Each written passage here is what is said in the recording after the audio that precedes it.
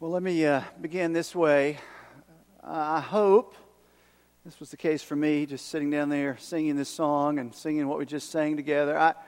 I hope for you in your journey with the Lord Jesus Christ that there are moments along the way that the thought of the undeserved, unending, unmerited, never giving up, never failing grace of God just leaves you breathless. I hope for your sake and I hope for my sake that we have those moments in our lives where we are just overwhelmed and we just want to bask because we know we deserve nothing but judgment and God has showered on us His grace. But I hope that's the experience for you this morning. Not just going through the motions, not just coming in and singing and just moving. God, the grace of God in our lives changes everything. Thank you, Lord, for your grace. I want to thank the team for leading us this morning. Just for me personally, a time of worship, but just so appreciative to our team. I want to give another shout out. I don't know where they are. Dave and Brianne, who lead us every week. Something was a little bit different about them this morning. I don't know if they look different, but they're now married. So it's the first time that they've led worship as newlyweds. And wherever they are, just kind of put your hands together for them and celebrate that, a newlywed couple in our church. I thought maybe as newlyweds, having been married a few weeks, they sing about grace a little different. Maybe marriage teaches you something different about grace. I don't know. 1 Corinthians 12. Why don't you go ahead and turn there, grab your Bible. We're going to jump in. Wrap up this series that we've been walking through just a few weeks. Overview of 1 Corinthians, a messed up church. Church in Corinth had a lot of issues, a lot of things that they were wrestling with as messed up people, that we can then draw some principles out to apply to our lives as believers this morning. We'll get to our text in just a few minutes, but I think one of the great expressions of the grace of God in my life and your life as believers is that we get to be part of this thing called the church. Now, depending on your background, maybe even depending on your history, depending on maybe your experiences with, you hear the idea of the church maybe in different ways. Maybe all positive, maybe not always so positive, whatever the case may be. But throughout the New Testament, the writers of the New Testament give us word pictures to help us grasp and appreciate what this thing called the church, not the walls, not the mortar, not the brick, the redeemed people that we get to be a part of, what this thing called the church is all about. Let me give you some examples. You don't have to look there, but in the book of Romans, Paul refers to the church as a family. Not a family that we were naturally born into by birth, but a family by the grace of God we were adopted into. Every one of us are spiritual orphans. We've been adopted into a family. We have brothers, we have sisters, we have spiritual fathers and spiritual mothers, and we get to have children, spiritual children, as we disciple and make disciples. We get to be part of a family. Now, the challenge with that is, as we all know, all of us have families, all of us go to family reunions, and sometimes every family has weird Uncle Eddie and crazy Uncle George, right? Same thing in a church. The Bible refers to the church as an army in the sense that we have a mission. We have something to rally around. We have something that's bigger than we are that we get to give our lives to. This thing of making Jesus known to the ends of the earth. We get to rally around that. We're an army is another word picture. Now in 1 Corinthians 12, where we're going to be this morning, Paul's going to use another very common word picture to help us understand this thing called the church that we get to be a part of. And the word picture he's going to use is simply the human body. Paul says the church is like the human body. 1 Corinthians 12:12, I'll just read this, says the human body has many parts, but the many parts make up the one whole body. So it is with the body of Christ. And you get the analogy. Take our human bodies. I'm one body. I'm made up of many parts. Hands, feet, eyes, ears, toes. All these parts are intended to work together. And as these parts work together, I'm going to be healthy. But watch this, I as human am only as healthy as all the parts are contributing to the overall health of the body. If my pancreas decides and says, hey, I'm going to go do my own thing, I don't need you, body, I'm going to go over here, I'm just fine without you, that pancreas is not going to be very healthy, and guess what? The body's not going to be very healthy.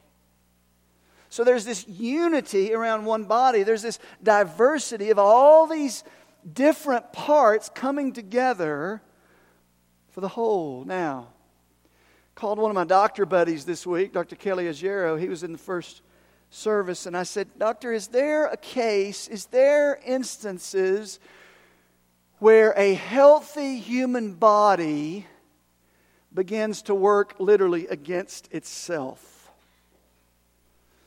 So he gave me some instances, and he said, yeah, then ultimately what you're talking about is something called a disorder called autoimmune disorder.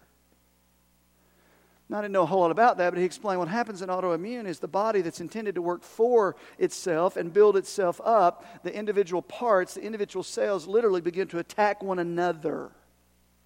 And the body begins to be unhealthy and eventually may not survive. So from that analogy, we come to 1 Corinthians and what was going on at the church at Corinth. That's exactly the case at the church at Corinth. The individual parts of the body, the believers there, who were intended to be working together for the good of the whole, began to work against each other. And there was envying, there was strife, there was chaos, there were divisions, there was jealousy, there was one-upsmanship, there was condemnation, there was judging, there was all the things you can imagine. You'd say, man, I would not want to be a part of a church like that. It was a very unhealthy church. Paul, as he writes this letter, you just got to know, Paul had spent 1.5 years of his life starting that church and investing in that church. He had gone away. Now he's writing a letter back because he hears the church is a mess. Just breaks his heart. And Paul, with great concern, wrote several letters. We have 2 in the canon of Scripture, 1 and 2 Corinthians, that he wrote back to the church at Corinth to try to clean up some of the mess. To try to get the church, the body, back to a place of health. Like a doctor, if you will, writing a prescription saying, hey, your vitals are off, your body's fighting against itself, it's not healthy, it's not going to survive if you don't get a handle on this thing. So Paul is writing back and saying, we got to get the body back in a healthy place. Now, there were a lot of issues going on at the church in Corinth. We've looked over some of them over the past few weeks. I won't go back, but one particular one we're going to look at this morning is within the body, the issue of spiritual gifts. Paul writes to these believers to help remind them of what spiritual gifts are all about and how they were intended for the building up of the entire body. But that's not what was going on in Corinth. Again, if I had the spiritual gift of you, whatever it may be, I looked over at the person who had maybe another spiritual gifting, and I really wish I had that gifting. And this person had a prominent gift, and they were getting all the attention. I'm very jealous because they're getting all the attention. And then I get upset with God because I don't have that gifting. And if I don't get to use this kind of gift in this church, then I'm just going to completely leave the church. I'm not going to be a part of it. And there was division and strife, and it was just unhealthy. These gifts that were given to every believer for the building up of the body were now being used to tear the body down, like autoimmune disease. So Paul writes to try to bring back some health to the church, and I'm going to read several verses here, and then we'll make some application. 1 Corinthians 12, follow with me in verse 1. Paul says, now concerning spiritual gifts, brethren, I do not want you to be unaware. You're kind of operating a little bit out of ignorance. There's some things you don't understand what God is doing here. I don't want you to be unaware. Verse 4, he says, now there are varieties of gifts, but the same Spirit. Translation, there's diversity, but there's unity in the gifts. There are varieties of ministries, and the same Lord. There are varieties of effects, or how these gifts are used, or the manifestation of these gifts in the church. But the same God who works all things in all persons. Verse 7, great statement here to understand spiritual gifts. But to each one, each believer, each person a part of a local body. Now, I know the church is global, but the church here is the local body. New Testament. Let's apply it to our context here. Tri-Cities. To each one, each believer is given the manifestation of the Spirit for the common good. Spirit of God dwells in us. Spirit of God manifests particular gifts. The gifts are not a substance. The gifts are a person within us, the Spirit of Jesus, who manifests His particular gifting in particular people for the building up of the body. Now, help me understand all this. Okay. So Paul's writing trying to clear up all this stuff, and he helps us understand a little bit of what spiritual gifts are and how they function. Now, I'm going to give you a really quick overview, and then we're going to jump into 1 Corinthians 13, one of the most common chapters in the Bible. You don't understand why Paul's writing about love in 1 Corinthians 13 if you don't understand the mess of 1 Corinthians 12. So he says, okay, let me tell you something about these spiritual gifts that you guys are abusing, and you guys are jealous over, and you guys are one-upsmanship, and you guys are trying to... All the stuff that's going on, Paul says this. Number one, spiritual gifts are divine enablements given by the Holy Spirit to every believer for the purpose of ministry and service. That's awesome. In other words, every believer has a gifting given by God to strengthen and build up the body, there's the analogy, the body of Christ. Every believer.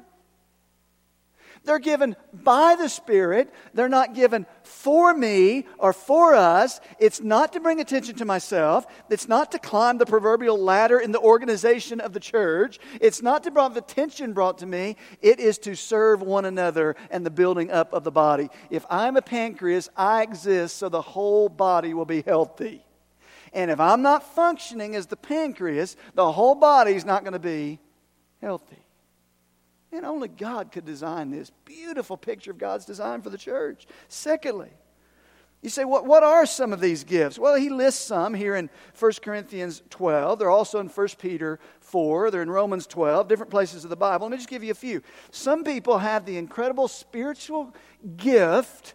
Now, we're not talking about natural abilities you're born with. We're talking about enablements to serve the body that you're reborn with when the Spirit of God comes to live inside of you.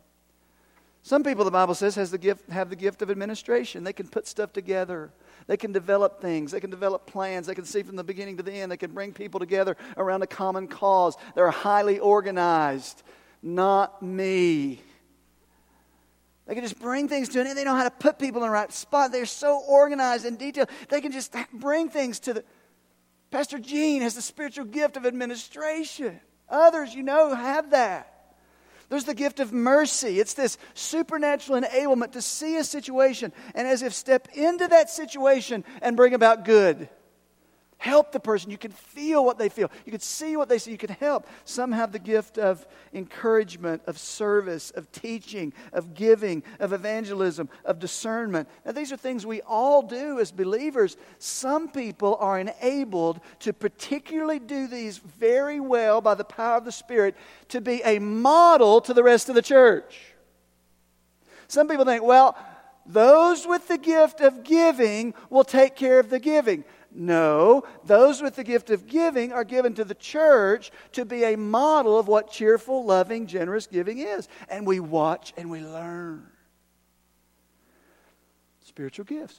Everybody has one. You have one. You have many, maybe. Now, we also know from this passage, every believer is entrusted with at least one spiritual gift.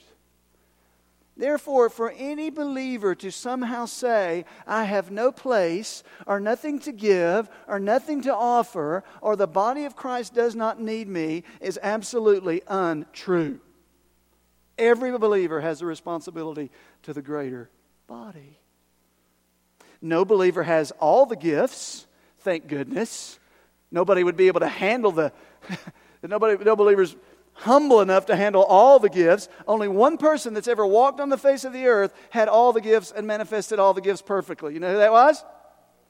If you don't know the answer, just say Jesus. You're probably right. Ready? Jesus. Right. Jesus had all the gifts perfectly. So watch. Therefore, when you're manifesting spiritual gifts, what you're manifesting is a dimension of the very character of Jesus. Very character of Jesus. Gifting of Jesus. Now listen to this. The Holy Spirit determines who has what gift. The Bible says this, it is the one and only Spirit who distributes all these gifts. He alone decides what gift each person should have. In other words, for you to compare and for you to be envious or for you to feel like I don't have a significant contribution to make and you're a believer in Christ is to say, God, you just really messed up. You ever thought that?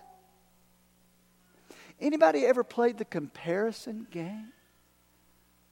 Well, I would just be so much more effective and have so much more to offer if I were gifted like, not true.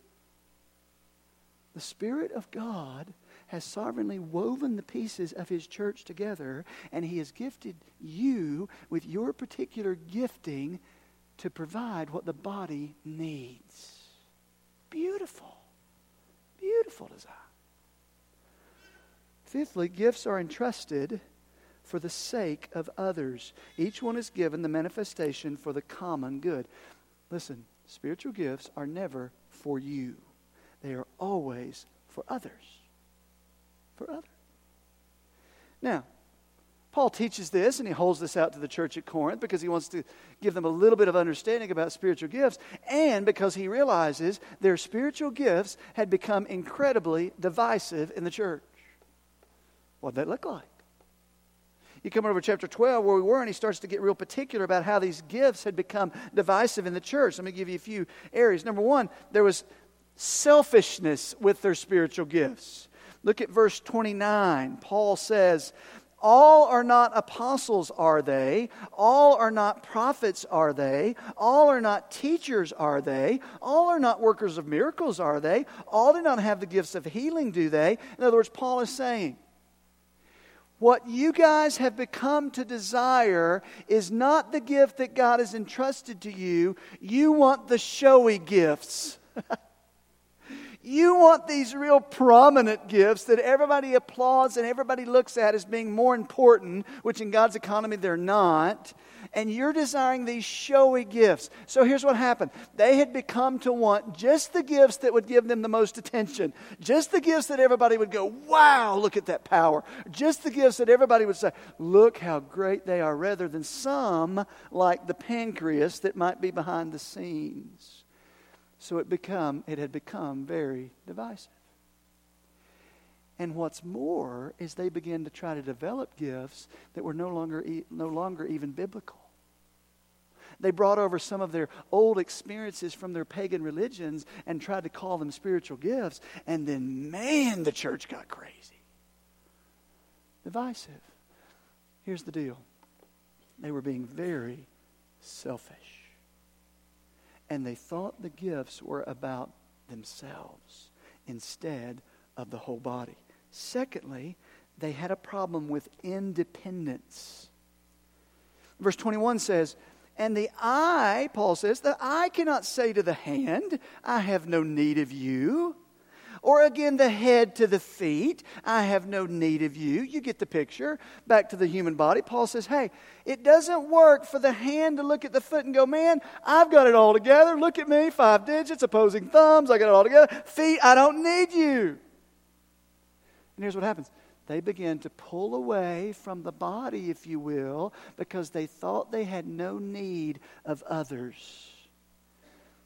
Great humility and interdependence within the body of Christ. The hand is not to look at the foot and go, man, I don't need you. The hand goes nowhere without the foot. That's Paul's picture. So they had a trouble with understanding independence on one another. And by the way, I'll just say in the Western world, which we live in, we all struggle with that. We do not realize that I will never be as healthy as I can be. Christ can never do what He intends to do in me because He's chosen to do it within the context of vibrant Christian community. I need hands around me, eyes around me, ears around me. I can't hear everything I need to hear, so I need ears. I need feet around me because I can't do everything I'm to do. I need people with discernment around me because I can't discern everything I'm to discern. We need, listen, this is not a pun. We need one another and must be in vibrant dependence on one another or we're not going to be healthy. God has designed it that way, and in the Western world, our understanding of church moves from an organism that is alive and dependent on one another to an organization with structures and programs. You are a living body. It is the life of the Spirit that makes us alive. It is the blood of Christ and the blood of love that we'll talk about in just a minute that makes us not merely an organization with structures, but people with gifts, and we depend on one another and we need each other. The church is an organism that's alive, not an organization. There's a difference. So they struggle with their selfishness. We do too. They struggle with this independence. We do too. Then thirdly, they struggle with comparison. Verse 15. If the foot should say, because I'm not a hand, I do not belong to the body, that would not make them any less part of the body. Verse 16. If the ear should say, because I'm not an eye, I do not belong to the body, that would not make them any less part of the body. Translation, the ear says, well, if I don't get to be an eye, I'm just going somewhere else. Well, if I don't get to be a foot, if I don't get to be the liver, I don't know who'd want to be the liver. If I don't want to be, listen, if I don't get to be that, I'm just going to pack up and go somewhere else. And God says it doesn't make you any less a vital part of the body if you're not one of these prominent gifts. In fact, the prominent gifts like the eyes are seen, but without the unseen vital organs of the body, the church doesn't survive. And that's the way it's designed. They had trouble with selfishness and independence and comparison. And Paul tries to write them a prescription, if you will, back to health as a church. Now what I want to do is kind of give you 3 real quick life principles and all this maybe to help us. And then we're going to jump into 1 Corinthians 13 here in just a minute. But when it comes to ministry and spiritual gifts, let me give you 3 statements. Number 1, when it comes to ministry, spiritual gifts within the body, number 1, resist comparison. Instead, rest in God's sovereignty. God, I accept and I recognize that you're working in me. There may be many areas in which I give, serve, all these things in the body. But Lord, whatever particular gifting you've given me, whatever role you want me to play, Lord, because I trust your sovereignty, God, I'm all in. I'm all in. Secondly, reject isolation and instead contribute to the life of the body. One of the consequences of the organizational understanding of the church in the Western world is that I am a spectator standing on the outside looking in. What's even worse, watching the paid professionals, quote unquote, do all the ministry, and I'm a spectator. That could not be further from the understanding of the New Testament. You're a believer. This is your church home. You have a part, you have a role, you have a place to play. And listen, here's another example of organizational thinking. I'm going to go on a rant here. Stay with me. Organizational thinking says this: yes, I want to serve. Yes, I want to give. And as soon as the leadership create a position, then I'll go serve. That's not the New Testament. Now, we have organized roles, we have structures, we have ministries, we have to have those. But listen to me, the primary way in which you will manifest your spiritual gifts for the good of those around you is by engaging in life on life with other believers. And you say, I have this gift of mercy and I want to serve others with it. We better start some ministry of service or ministry of mercy, and maybe we will someday. But let me tell you how you can manifest the gift of mercy. Get in the lives of other people, hear what they're struggling with, put your arm around them, and serve one another in the body of Christ. Man, could you imagine how that changes concept of church? Organizational. Well, I got to find this position. There better be this role. It's got to be named. No. Get involved in people's lives, and the Spirit of God floods out of your life into their lives. And guess what happens? The body grows healthy. We don't want the organizational thinking. We want to remember we are an organism. We are a living body. I have a part to play. If I'm not engaged within the body, if I'm standing at a distance, I'm doing a disservice to myself, and I'm doing a disservice to that body. Now listen, I know, and you know, listen, gut level honest. When we begin to get into the messiness of the body and people's problems and people's needs, 1 Corinthians, it gets hard, it gets messy, and it gets ugly. You say, I've tried that before and I just get hurt. I've tried that before and people they just forget about me, or they share my secrets, or they betray trust, or they let me down. Welcome to the body of Christ.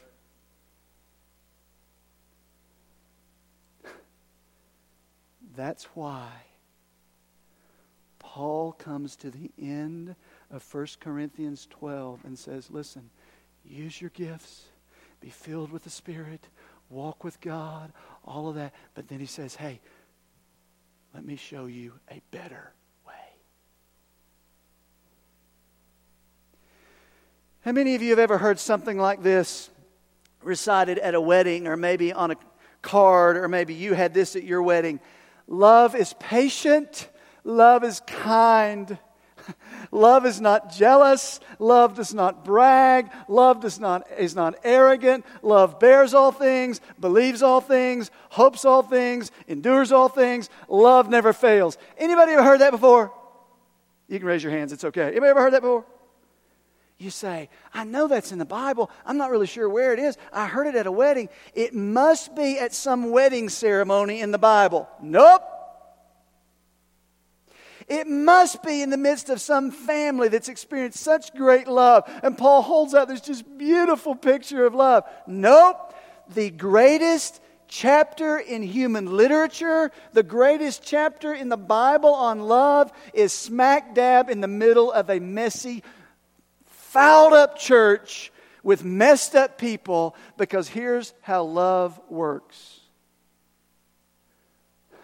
Man, this was so convicting to me this week. We learn to love, we grow in love when God puts us in less than ideal situations and in the midst of less than ideal people. You hear that? In fact, it's been my experience when God wants to grow me in areas of love, which I'm like you, I need to grow immensely in this area. God will not put me skipping through the meadows on a sunny day where everything's great. He will put me in the midst of a messed up people situation when, watch this, my natural response in the flesh would be anything but loving. So that the love that I learn to demonstrate toward others is not a love I produce, but a love produced by the Spirit of Jesus in me.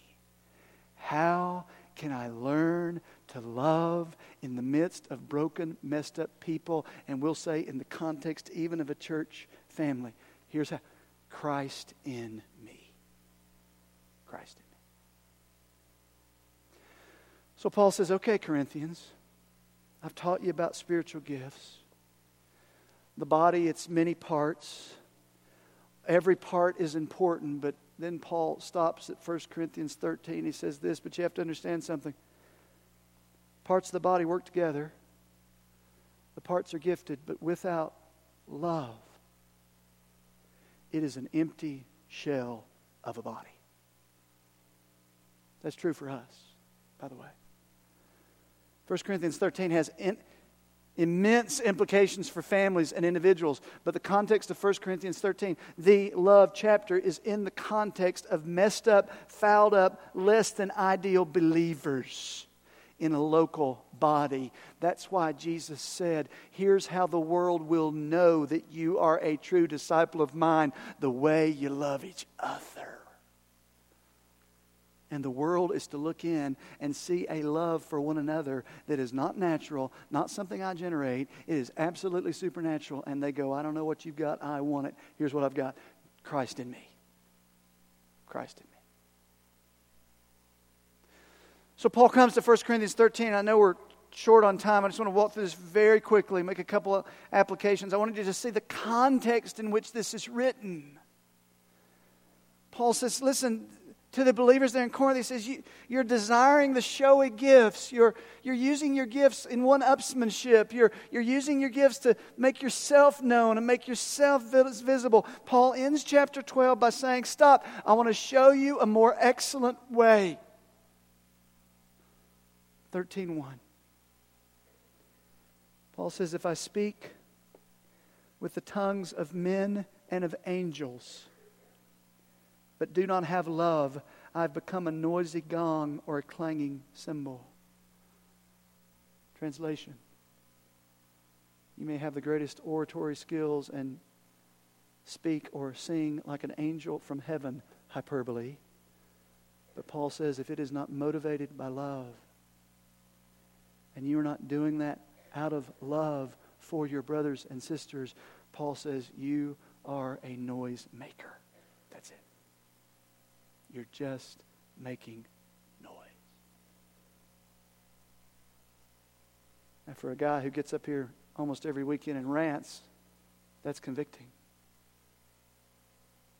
If I stand up here every week and my goal is that you think, man, what a great preacher Mike is, or oh, what study he's done, or oh, what a great pastor he is. God, by the Spirit of Jesus within me, help me to love. It's my prayer, your prayer. Verse 2, he says, if I have the gift of prophecy, and I know all mysteries and all knowledge. And remember, in the Greco-Roman world, knowledge was just everything. Oh, I've got to gain more knowledge, more understanding. Paul says, okay, let's say you gain it all. Hyperbole. And you don't have love. If you have faith so as to remove mountains, but you do not have love, you're nothing. Zero. That's convicting. Verse 3, if I give all of my possessions to feed the poor. And there's an interesting nuance here when you study this verse. It's not, I give a big fat check and then somebody goes and does ministry. Literally what this means here is, I give all that I have and then I literally take to every mouth of every poor person and feed them myself. Is what that means. Do you imagine? Wow. But as a believer, if your motive, if the heart is not one of love, Paul says, it profits me nothing. Now let me release the tension valve for just a minute and understand. There is only one who has ever or is ever capable of loving perfectly like this. Only one. Faith in Christ enables us to pursue this kind of love. You'll never live it out perfectly. Get that? But we are to strive for it, that Christ would be manifest in our lives. This type of supernatural love. See? So Paul, first 3 verses, his point is the priority of love over everything else, over all of your gifts, over all your ministries, over everything you do. Is it motivated by love? And then he gets painfully practical in verse 4 through 7. We'll do these very quickly. There's several of them here. And here's what Paul does. Paul does not say, here's what love feels. Obviously, love involves affections and emotions. I'm not discounting that. Paul says it's not. I'm not saying what love feels. It's not some esoteric concept out there. Paul gets extremely practical and says this. Here is what love does. Here's what it does. This is the practice of love, particularly in a relationship with people, particularly in the context of imperfect, messed up people. Here we go. Verse 4. Paul says, number 1, love is patient. Oh, do you have to start there? Love is patient. The word picture is like a shock absorber. You have shock absorbers in your car and they constantly take a pounding and they snap right back. They take a pounding and they snap right back. That's the point of patience here, is that within a church, particularly here, of imperfect, broken people, you're going to take hits. You're going to take hits. You're going to get let down. Things are not going to go your way. People are going to say things they shouldn't have said. People are going to say things they didn't necessarily mean. They're going to say things they meant. And Paul says, love is patient, meaning absorbing much before lashing out, long-suffering, able to accept others and their faults and weaknesses, able to absorb hurts and offenses. Can you imagine how that would change churches? Well, listen, yeah, they hurt me, but I'm going to do what I can to make it right, and we're going to go work through this together. I've taken it, but I'm bouncing back, and we're going to work through this hurt together. Versus, yeah, they hurt me, and I'm out of here. Paul says, no. Love is patient. Then he says love is kind. Kind is positive action toward another person. Kindness is stepping into the gaps that are there, filling those gaps, being a particular benefit to others. It is positive action, and here's what's crazy, particularly in the context, it is positive action toward the people who hurt you. That is radical. Jesus on the cross, bruised and beaten, they spear him, they mock him, and he says, Father, the greatest, forgive them. Okay. Kindness in a church setting is something like this. I'm going to give my sweat, my goods, my time for your benefit. I'm not going to wait for something to come from the top down, so to speak, not the corporate model. I'm going to live in community, and I'm going to choose love by demonstrating kindness and being a benefit to others. Man, that is a healthy body. And let me say, that happens so much here. Let's excel still more. I've been here 6 years as pastor. I've been here 6 years as member, and I cannot tell you how you as a body in so many ways have stepped into the gaps in my life and the gaps of my family's life, especially over the past year, and said we're going to be a benefit to us. We're going to serve his family. Can't tell you how much that's meant to us. I want others to experience that. I want us to excel still more. Patience, kindness. Then he says love is not jealous. Quickly. Jealousy is comparison. It's envy.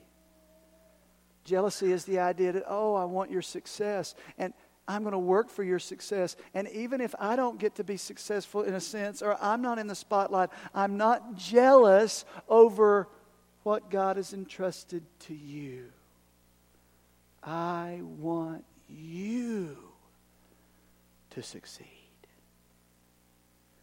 The church will thrive when God is at work and no one cares who receives the credit.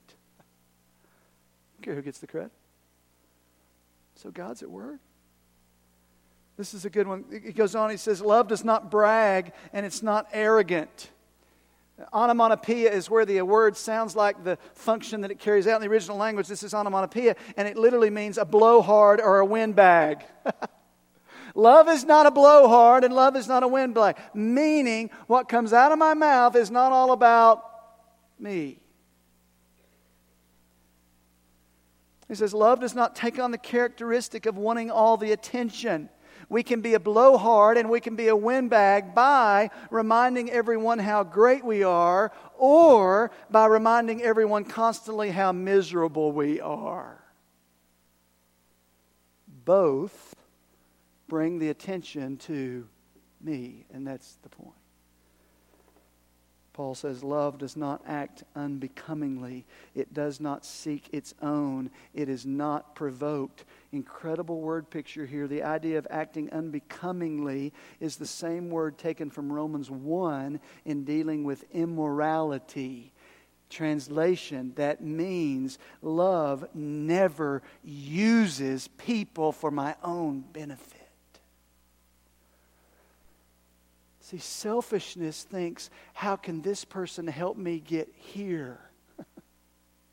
How can I so orchestrate things to get benefit out of this for me? Love says, no, I lay down my life for your benefit. Not how does it affect me, how does it help you?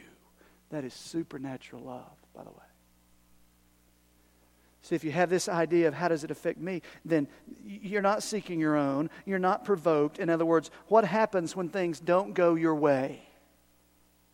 Are you provoked?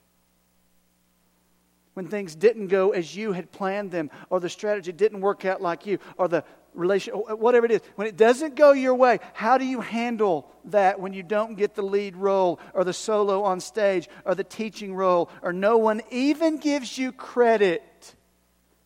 What happens? Listen, brothers and sisters, I'm talking to me too. Supernatural love. A couple more and we're finished. He says, love does not take into account a wrong suffered. That right there will change relationships. That right there would revolutionize marriage. Love doesn't keep score. Love doesn't carry the grudge. Love does not remind, oh, well, you remember what you did. Well, therefore, I have the right to, however you want to say. Love does not keep score. You're newlyweds. I used you all as an example a few minutes ago, David and Brianne. That verse alone changes everything in marriage. A bitter spouse, because of past hurts, is miserable to live with. And a bitter person, because you continue to recount how you've been hurt, is a miserable place to live. Love doesn't keep score. Where does that come from? The very character of God. He's taken our sins and separated them as far as the east is from the west. He never brings them up again. God does not have a bad memory. God is not forgetful. God chooses to never bring your sin up again. That's love. That's love. Lastly, does not rejoice in unrighteousness, but rejoices with the truth. Love never celebrates or affirms sin. Love celebrates and pursues what is true. Love does not flatter. Love is honest. This is where it gets painfully practical. Let me give you a quick illustration and we'll close. I know our time's up. You and I are at lunch. We're at Chick-fil-A. I get a big old swath of ketchup across my beard. Are you going to tell me there's ketchup on my face?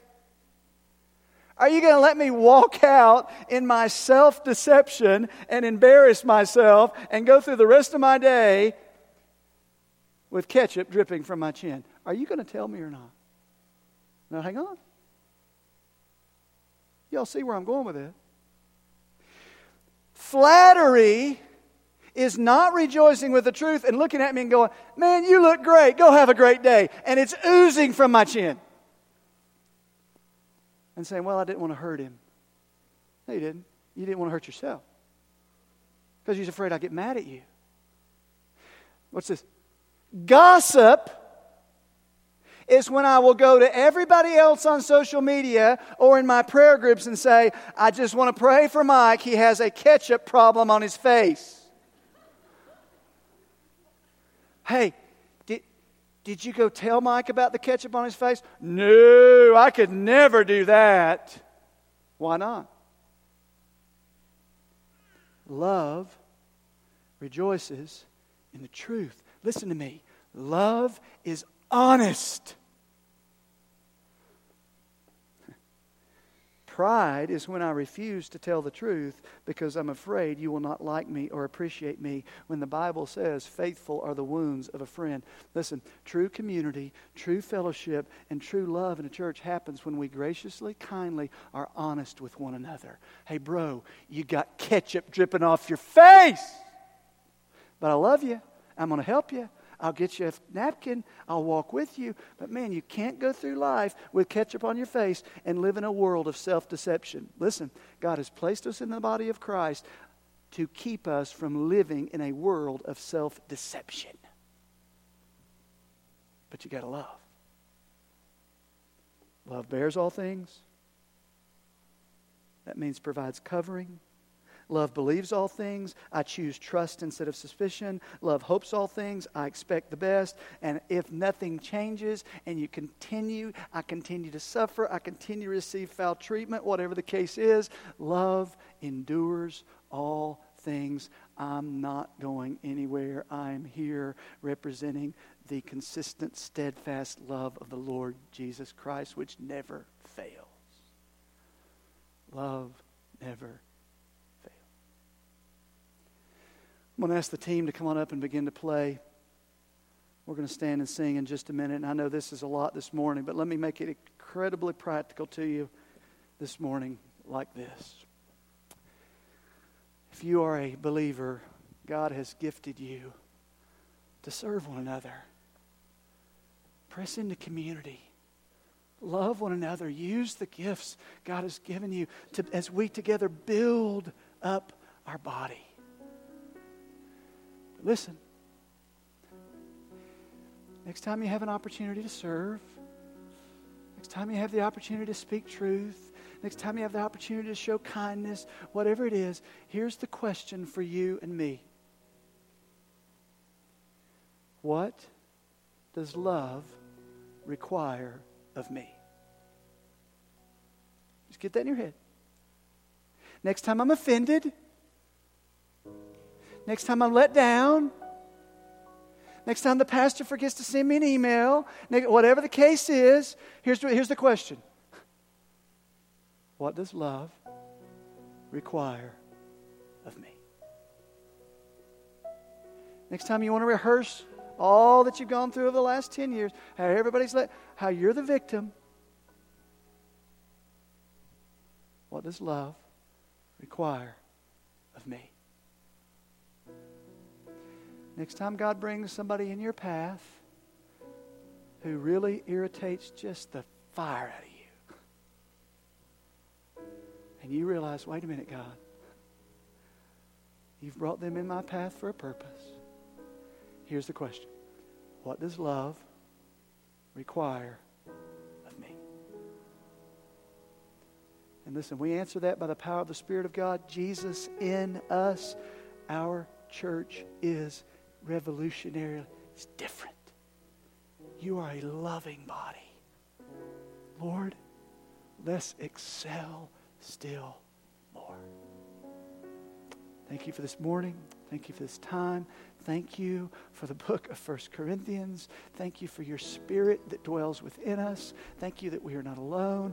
Thank you that you will teach us, show us how to love.